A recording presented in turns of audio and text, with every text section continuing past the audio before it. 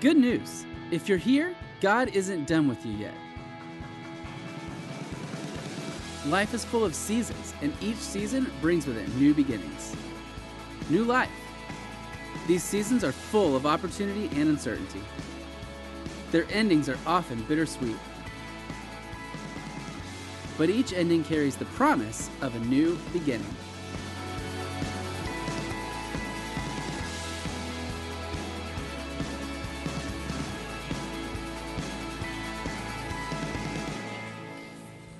Well, good morning. It's good to see you guys. I want to welcome those of you who are joining us right now from an off-site campus, or if you guys are on the internet. We're certainly glad that you're with us today. What a great day. Would you agree it's a great day? It's a wonderful day. And today is Baptism Sunday here at all of our campuses. And I was thinking about it this morning. It's actually Identification Day. It's when we identify with Christ. And so I want to invite you to do that. If you're here at this campus, we're going to go to the Isle of Palms, the ocean for a baptism. Now, I don't go in the water myself because there are things in the water that that I really am not interested in swimming with. And so, but we have never lost a person yet, and it'll be a great week. And so, why did I say that? Just the baptism numbers just went down just like that, didn't they? Yeah. Also this weekend, we're planting some new life-giving churches. If you're part of Seacoast, you know that's what we do, is we plant churches. We planted 520 some, I think, in the last 12 years. And today we're planting 10 brand new life-giving churches all over the United States. And so what I want to do is I want to read where they are so that if you have friends that live in that area, that you can point them maybe to a church there. So Turning Point Church in Chaska, Minnesota, Resurgent Church in Montreal, Quebec. How many of you think they need more life-giving churches in Canada? That's great. That's awesome. And Lifeway Church in Annville, Pennsylvania, Ascending Life Church in Philadelphia, Pennsylvania, United Church, Dover, Delaware, Oaks Chapel, Raleigh, North Carolina, City Hills Church, Knoxville, Tennessee.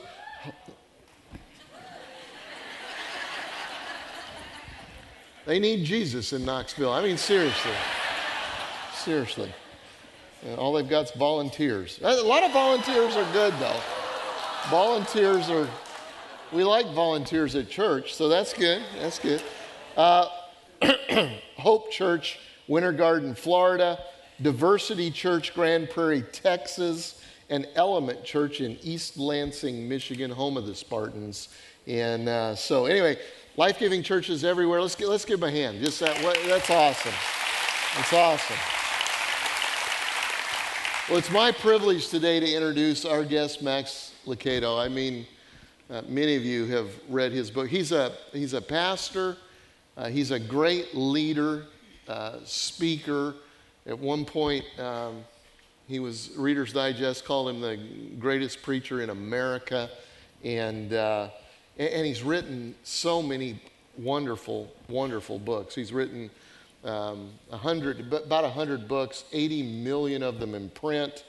I was mentioning to him earlier, if you put my book with his 100, there's a little over 80 million that are in print.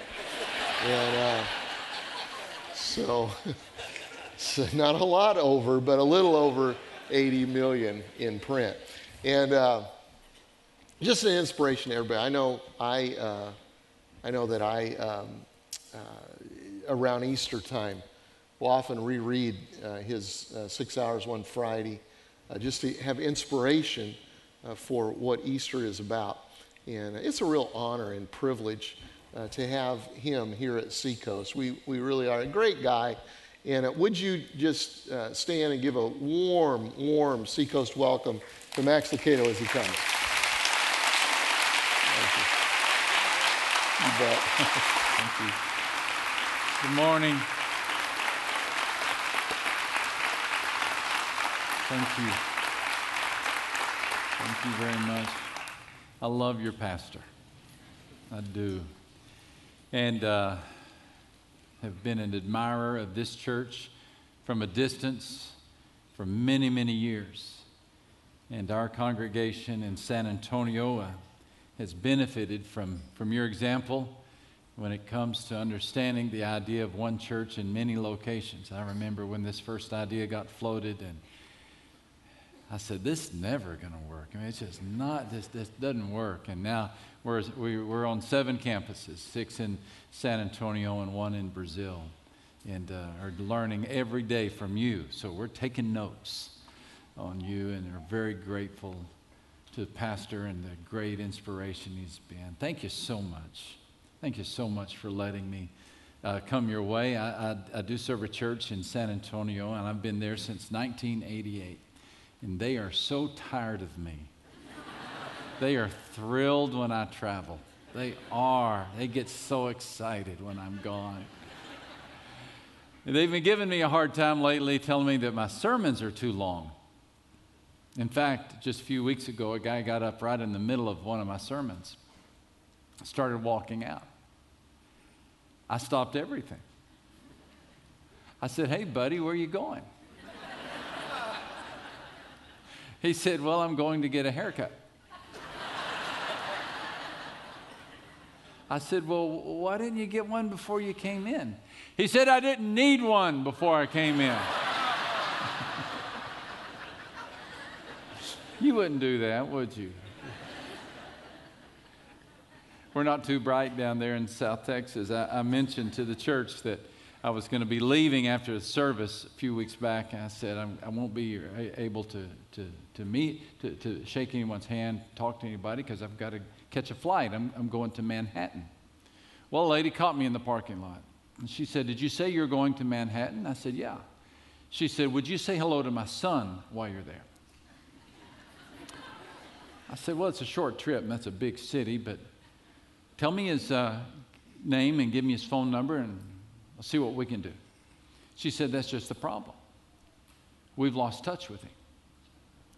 I don't have his phone number. I don't have his email address. But I'm thinking you might just bump into him.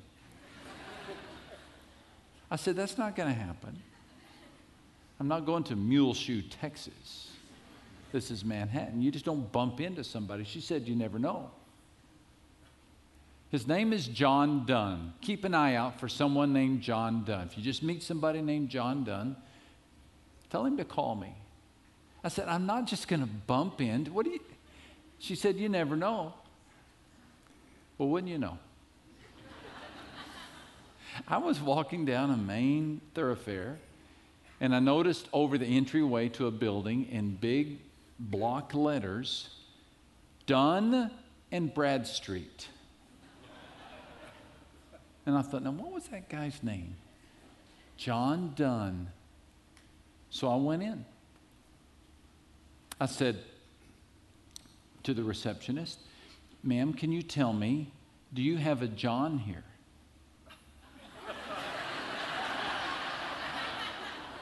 Why are you laughing? She said, yes, we do. Down the hall, first door to the right. So I went down the hall, first door to the right. I walked in, and a gentleman was stepping out of the stall. I said, sir, can you tell me, are you done? He said, I am. I said, then call your mother. Isn't that great? I just found him. Why are you looking at me that way? I don't know.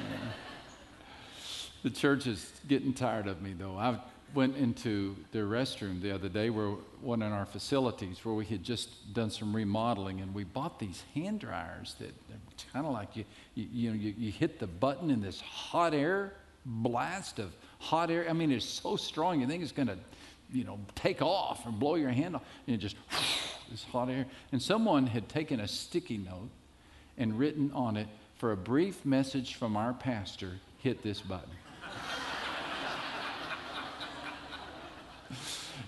Not really. It's a great church, and I bring you greetings from San Antonio. Let's pray and let's get to work. I understand you've been studying Joshua. It's a great book, my favorite book, and so we're going to dig in for just a few moments. Let's pray. Thank you, Lord, again for calling us all together today. We are so excited about your return. We really are. But Lord, we do grow weary and discouraged. Today we pray for a spirit of joy and peace to lift our spirits, to set our eyes upon what is eternal, and to return us to a deeper understanding of you. Through Christ we pray. And all the church said. Well, here's what you need to know about the city of Jericho. The walls were immense, and they wrapped around the city like a suit of armor. 2 concentric circles of stone, rising a total of 40 feet above the ground. They were impenetrable. And here's what you need to know about the inhabitants of Jericho. They were ferocious and they were barbaric, and they withstood all sieges. They repelled all invaders. They were guilty of child sacrifice. They were a Bronze Age version of the Gestapo. They were ruthless. They were tyrants. Until the day that Joshua showed up, until the day that his army marched in, until the day that the bricks cracked and the boulders broke, until the day that everything shook. The stones of the walls and the knees of the king and even the molars of the soldiers. The untoppable fortress met the unstoppable force, and mighty Jericho crumbled. But here's what you need to know about Joshua. He didn't bring those walls down. I know the song says, Joshua fought the battle of Jericho, but Joshua didn't bring those walls down. His soldiers never rammed a door. They never scaled a wall. Joshua did not bring down Jericho. God did. And God will do the same for you.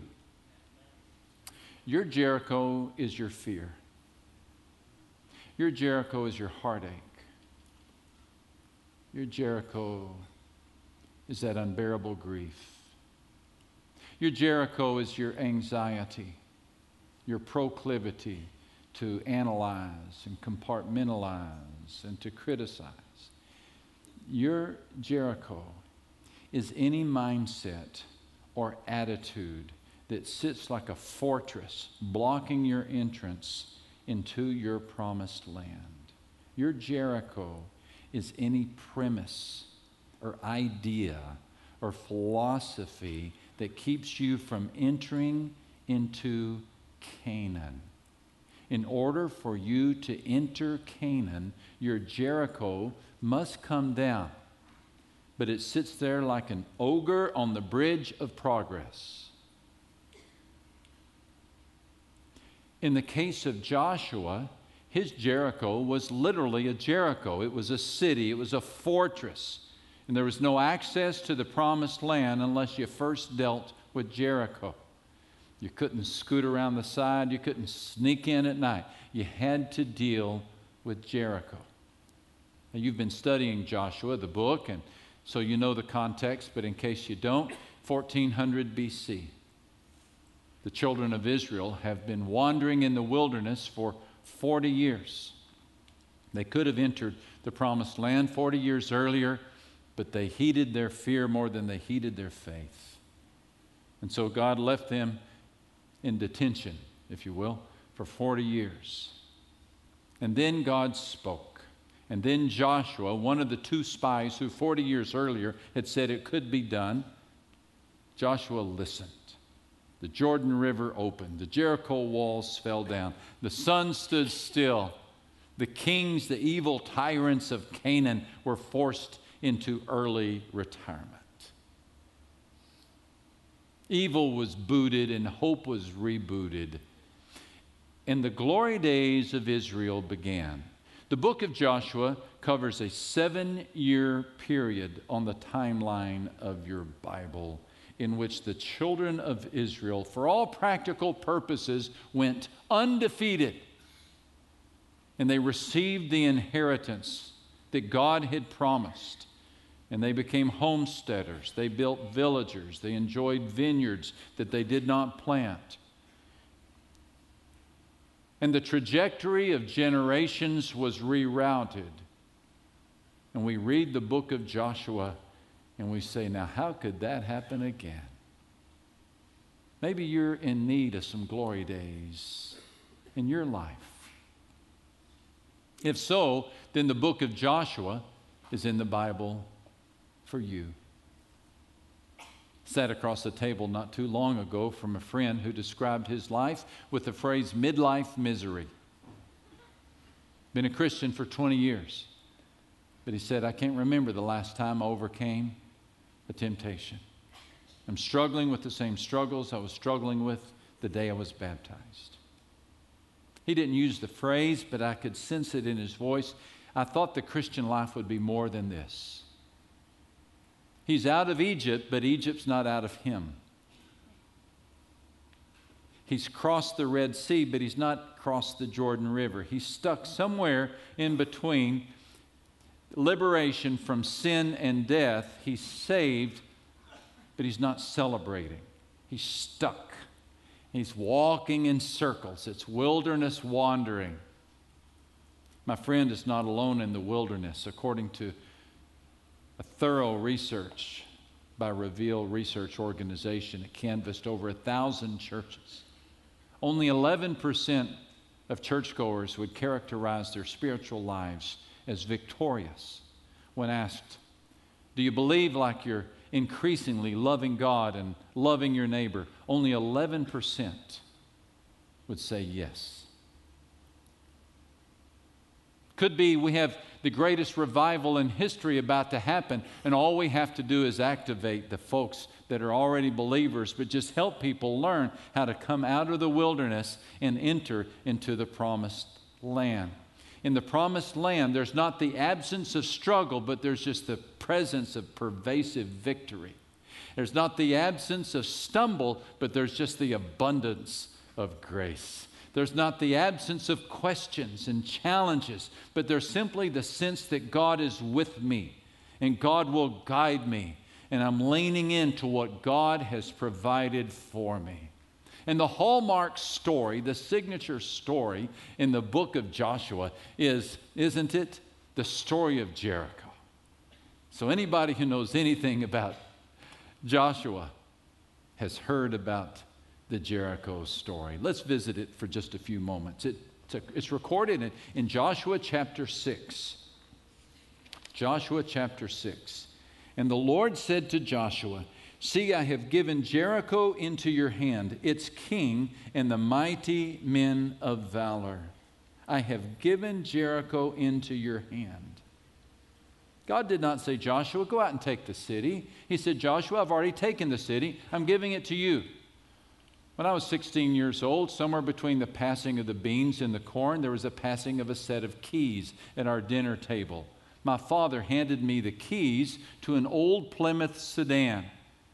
I said, where did these keys come from? He said, I brought them home. I said, whose are they? He said, they're yours. I said, what do they do? He said, they start that Plymouth that's sitting out in the driveway. All my life I had been told if I was to ever have a car, I would have to earn it, pay for it, save up for it. But one day, in a moment of weakness, my father, who worked his whole career with Exxon Oil in the oil field, gave in when the company was auctioning off old company cars.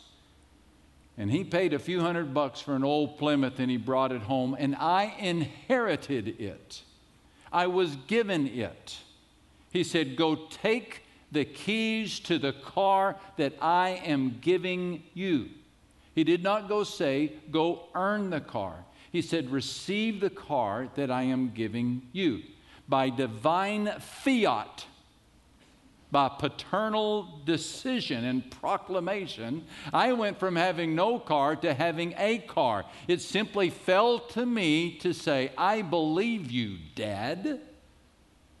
When you say that car is mine, I believe you. I trust you. I receive this. I believe this. And you can bet your sweet September I believed him. Now, I still had to wash the car and gas it up and drive it. But boy, I had it. God said to Joshua, go and receive the city that I am giving to you. There's a big difference between conquering and receiving. The most common word in the book of Joshua is inheritance, or a derivative thereof. 60 times it appears. The big idea in the book of Joshua is Joshua not taking the land, but receiving the land. The marvelous promise for the Christian is not that we take or earn or accomplish a victorious life, but that we receive it. We inherit it. We are heirs, yes, co-heirs with Christ to all the spiritual blessings. We are seated in the heavenlies. What love this is that God has lavished upon us, that we should be called children of God. Not just soldiers in his military or members of his church, but yes, we are children of God. And as children of God, we are heirs of the promise. We are heirs of the promise. So God has bequeathed upon us every spiritual blessing. Do you need more patience? It's yours. Need more hope? It's yours. Need more self-control? It's yours. Need more joy? It's yours for the asking. Change your mindset. Joshua did this. Change your mindset. Things are different in the Promised Land. Promised Land people say, well, I have a problem today, yes, but that doesn't mean I'll have that problem tomorrow. Do not incarcerate yourself by self-labeling. Oh, I was born a gossiper. I grew up a gossiper. I guess I'll always be a gossiper. My dad was a drunk. My uncle was a drunk. I guess I'm going to be a drunk. Stop that. You stop that. Promised Land people don't think like that. We acknowledge we have struggles, but boy, we know that we're just a Jericho victory away from seeing that stronghold come down. And we're enjoying this journey, and we're believing that the day is coming that we're going to look in our rearview mirror and see that Jericho crumble. So you start expecting that to happen. Don't label yourself. You are God's child. You've been bought with the most precious commodity in the history of the universe, the blood of Jesus Christ. You can say what the psalmist said. The lines have fallen for me in pleasant places. Yes, I have a good what? Inheritance. The great creator of the heaven and the earth is shaping you, remaking you into the very presence, the image of Jesus Christ. And he's organizing details of the world to shape you and to change you. I can't wait to see you if I ever get to come back again, because you're going to look better. I mean, you look pretty good right now. But God is changing you and he is shaping you.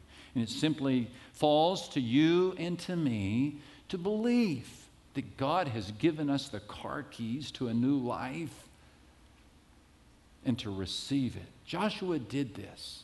Something else that Joshua did. He took up God's weapons. I can picture the soldiers getting all excited when Joshua said, we're going to go take Jericho. They probably ran and grabbed their swords and their battering rams. But then Joshua said, well, we have a different strategy. He told them, take up the Ark of the Covenant and let 7 priests bear 7 trumpets of ram's horns before the ark of the Lord. He told soldiers to march in front and behind of those priests, and then he told the priests to blow the trumpets continually as they marched around the city once a day. As for the rest of the people, he said, you shall not shout or make any noise with your voice, nor shall a word proceed out of your mouth until the day I say to you, shout, and then you shall shout. There was no war cry. There was no hand-to-hand combat. There was no flashing swords, no battering rams, no catapults. What kind of warfare is this? This is spiritual warfare. This is spiritual warfare. Now, we live in a secularized world, and the idea of spiritual warfare is foreign to many people. So work with me for just a second. But the Bible says that our battle is not against flesh and blood, but against the principalities and the powers of this present darkness.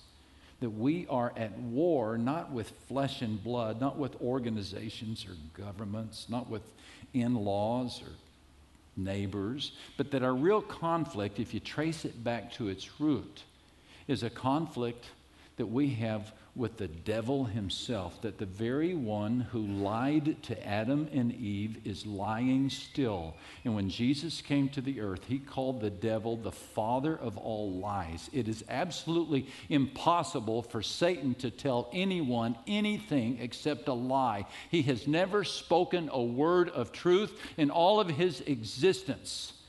I do not believe he can take your salvation. I do not.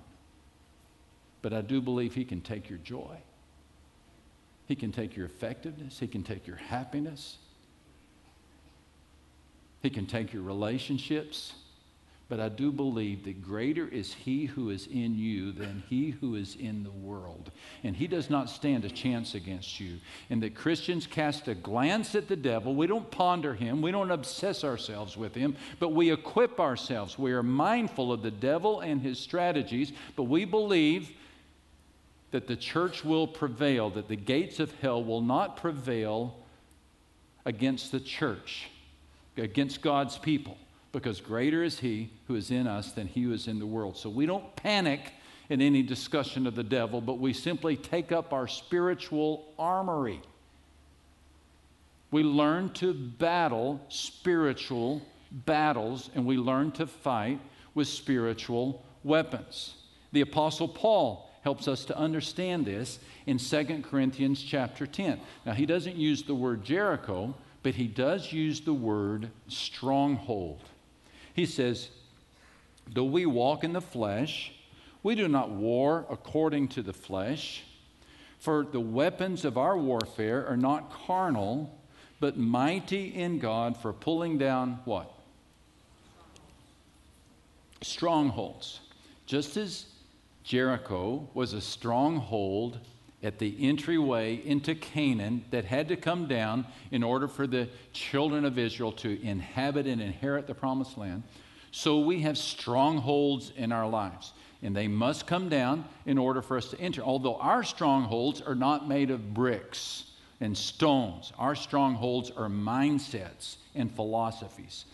The apostle says, the weapons of our warfare are mighty in God for pulling down strongholds. Look at this. Casting down arguments and every high thing that exalts itself against the knowledge of God. So a stronghold is an argument or a high thing or a philosophy or a premise or a precept, an opinion that sets itself up against the knowledge of God. It tries to keep you from trusting God. It's a false premise that wants to eclipse God's promise. It is a mindset. It is an opinion. Quite often we learn these opinions, or we imitate the strongholds that our parents had, and they're kind of passed down from generation to generation. But every so often there will come a Joshua who stands up and says, I don't care that all of my colleagues and ancestors wandered in the wilderness. We're crossing over into the promised land. And there's somebody who's moving against the stronghold that's been defining their lives. Here's some examples of strongholds. God could never forgive me. That's a stronghold of guilt. I could never forgive that person. Now, that's a stronghold. That's a stronghold of resentment. Bad things always happen to me. You ever met anybody who lives under that philosophy? They have a greeting card. It gives their name that says, bad things always happen to me. That's a stronghold of self-pity. It's a lie. Bad things don't always happen to them. I don't care how bad their lives are. But it's a stronghold. It's a precept. It's a mindset. I have to be in charge for things to go right. That's a stronghold. You don't have to be in charge. Things go pretty well without you. But that's a stronghold of pride. I don't deserve to be loved. Some people don't think they deserve to be loved. That's a stronghold of rejection. I'll never recover. I'll never get better. I'll never overcome this addiction. I'll never get out of this economic free fall. That's a lie. That's a lie. But that is a stronghold, a defeat stronghold. I must be good or God will reject me. Legalism is what that is, but it's a stronghold of performance. I'm only as good as I'll look. I'm glad that's not true. The stronghold of appearance, or my value equals my possession. That's the stronghold of materialism. So a stronghold is a mindset, a philosophy that sets itself up against the promises of God. Now, many Christians are simply unaware of this reality, of these strongholds. But this is what keeps us from moving into our promised land. These strongholds keep us from moving in. And so all we have to do is ask the question, God, does a stronghold have a stronghold on me? And He will reveal it to us. He is the revealer. And He will begin to make it clear. And this is such a liberating discovery because there are people who've lived all their lives with these strongholds of insecurity or arrogance or fear, and everything gets filtered, every word gets filtered through these strongholds. And truth doesn't break in. Remember, the devil is the father of lies, and God is the God of truth, and it is the truth that sets us free, not lies. So we must meditate on the truth, and then the truth brings a liberation. It begins to set us free. We don't have to be among those who live all their lives in the shadow of a Jericho. The Apostle Paul says that our spiritual weapons are from God, and they have divine power to demolish strongholds. That's what we want. We want to see them demolished. You want to see that struggle with pornography brought to an end, don't you? You want to see that season of resentment brought to an end, don't you? Aren't you tired of harboring grudges? Aren't you tired of prejudice? Aren't you tired of just assuming that nothing good is going to happen to you? Wouldn't you love to move into a season in which you hear the rumbling and the crumbling and see those walls come down and people around you say, you know what, you're different. You're not that cranky neighbor I used to have. You seem to have a jig to your step. There's a joy in your faith. Divine power to demolish strongholds. So reach out and grab this hope. Expect it, okay? Here's how it happens. We do what Joshua did. Joshua took the Ark of the Covenant. Oh, I've got to read the verse, don't I? Or did I read it already? Oh, I read it already. We take the Ark of the Covenant, we put it right in the center. That's what he did. Priests in front, priests in the back, soldiers in the front, soldiers in the back, and the Ark of the Covenant right in the center, and commanded that this entourage march around the city of Jericho. He told all of the people who were watching to stand over to the side and keep their mouths quiet. Zip it up, zip it up. He didn't want anybody questioning or chit-chatting or saying how crazy this was. He just wanted everybody to watch. 2 million people were led by Joshua over the Jordan River. We're not talking about a group the size of a Boy Scout troop. We're talking about a city of people. 40,000 soldiers. Most of those soldiers were told to stand still and be quiet. This was going to be a work of God, not a work of man. God was placed right in the center. That's where we start. Do the same this week. Put God right in the center. Put Him right in the center of your budgeting process. Put Him right in the center of your kitchen. Put Him right in the center of your decisions. Put Him right in the center of your flight plan. Do everything possible to keep every thought possible on God. Marinate your mind with God. Turn the TV off more. Open the Bible up more. Turn the praise music on more. When I travel, I've just gotten to the point where, and I've been traveling a lot lately, and I've got this Matt Redman album downloaded in my phone. I just play it over and over and over. And you know, I don't seem to get so upset when flights get delayed. I don't seem to get so upset when things, and I've been delayed, got stuck in Atlanta last week, and it's all right. I've got Matt Redmond to listen to. It just changes everything. When you marinate your mind with worship and truth, Satan does not loiter where God is praised. Satan does not loiter where God is praised. We fight Satan by looking at God. We don't fight Satan by looking at Satan. That snake doesn't deserve a sideways glance. You don't ponder him. You ponder God. You marinate your mind in God. You fill your car as you're driving to work with God. You put sermons in your phone. You listen to messages. You memorize Bible verses. And you blast the ram's horn. I love this little detail. There are two horns in ancient Israel that were used. One, a silver trumpet, and the other, a ram's horn. The ram's horn was literally a ram's horn that was turned into a blaster, some type of shofar, and it would call people. The silver trumpet was used to call people to assemble to a meeting, but the ram's horn was used to proclaim the victory of God. Now look at this. This entourage is walking around the city of Jericho. Not a brick has fallen yet, and they're blasting these trumpets of victory before anything has fallen. They're just declaring God is victorious over this. You can do the same. When that anxious thought comes your way tomorrow morning, you wake up and this anxiety pounces on you like a monster. Rather than sit there in the darkness and think about how terrible life is, you blast a ram's horn. I can do all things through Christ who gives me strength. And you just repeat that over and over and over. Satan will leave. Not only will he not loiter where God is praised, he will not loiter where Scripture is proclaimed. Maybe you think the week has too many confusing elements. You don't see how all these things are going to come together. And you're feeling overwhelmed by all the things that have happened to you and need to happen for life to turn out all right. Rather than give in to that despair, you blast a ram's horn. All things work together for the good of those who love him and are called according to his purpose. And you feel your back start to lift, and you inhale some hope, and you exhale some anxiety, and your head gets lifted up. Maybe you're battling with some guilt.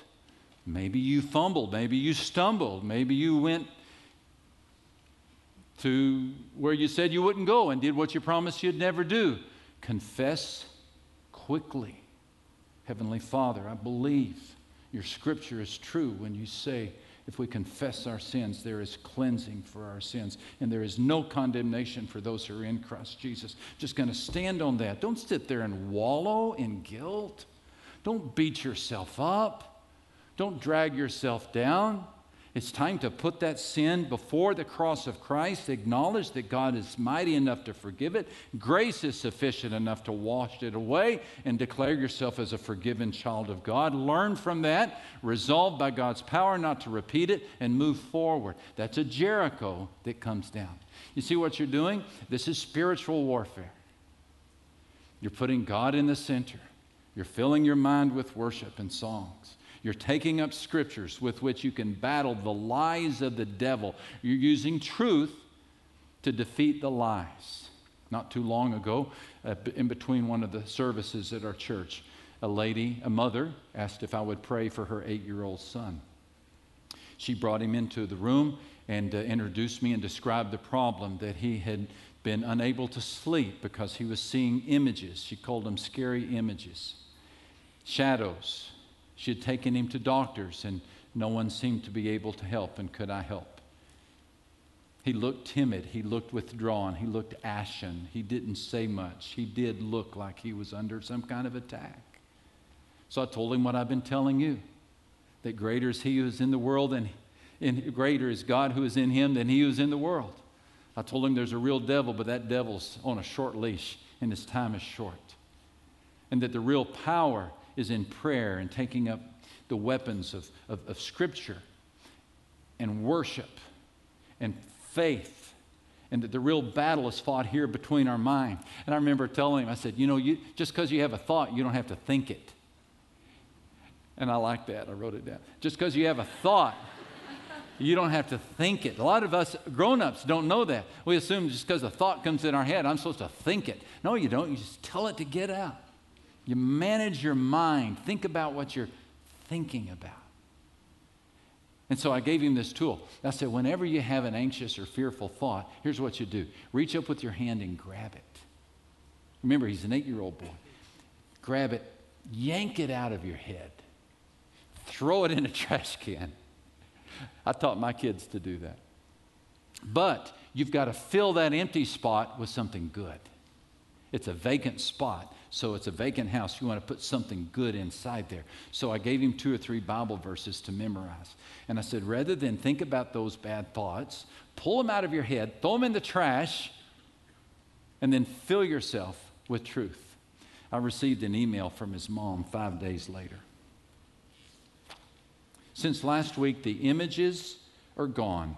He's no longer seeing them. He's doing well in school. He's enjoying the reading of the book of Genesis. I don't know why he picked Genesis. I guess he just opened the Bible and started reading. God gave us Psalm 25:5. Lead me in your truth and teach me, for you are the God of my salvation. On you I'll wait all day. And he recites this verse nightly. I believe this has brought him closer to Christ. And he uses the strategy of throwing the fearful thoughts away in the trash can. I asked him, what made the thoughts go away? He smiled and said, I know God made them go away. And he will make them go away for you too, my friend. I'm so excited about the new day that you're about to enjoy by putting to use these simple weapons, these tools with which we do spiritual battle. You say, Max, but I've been walking around my Jericho for a long time. I wonder if the children of Israel might have said that, because Joshua did not tell them how many times they would march around the city.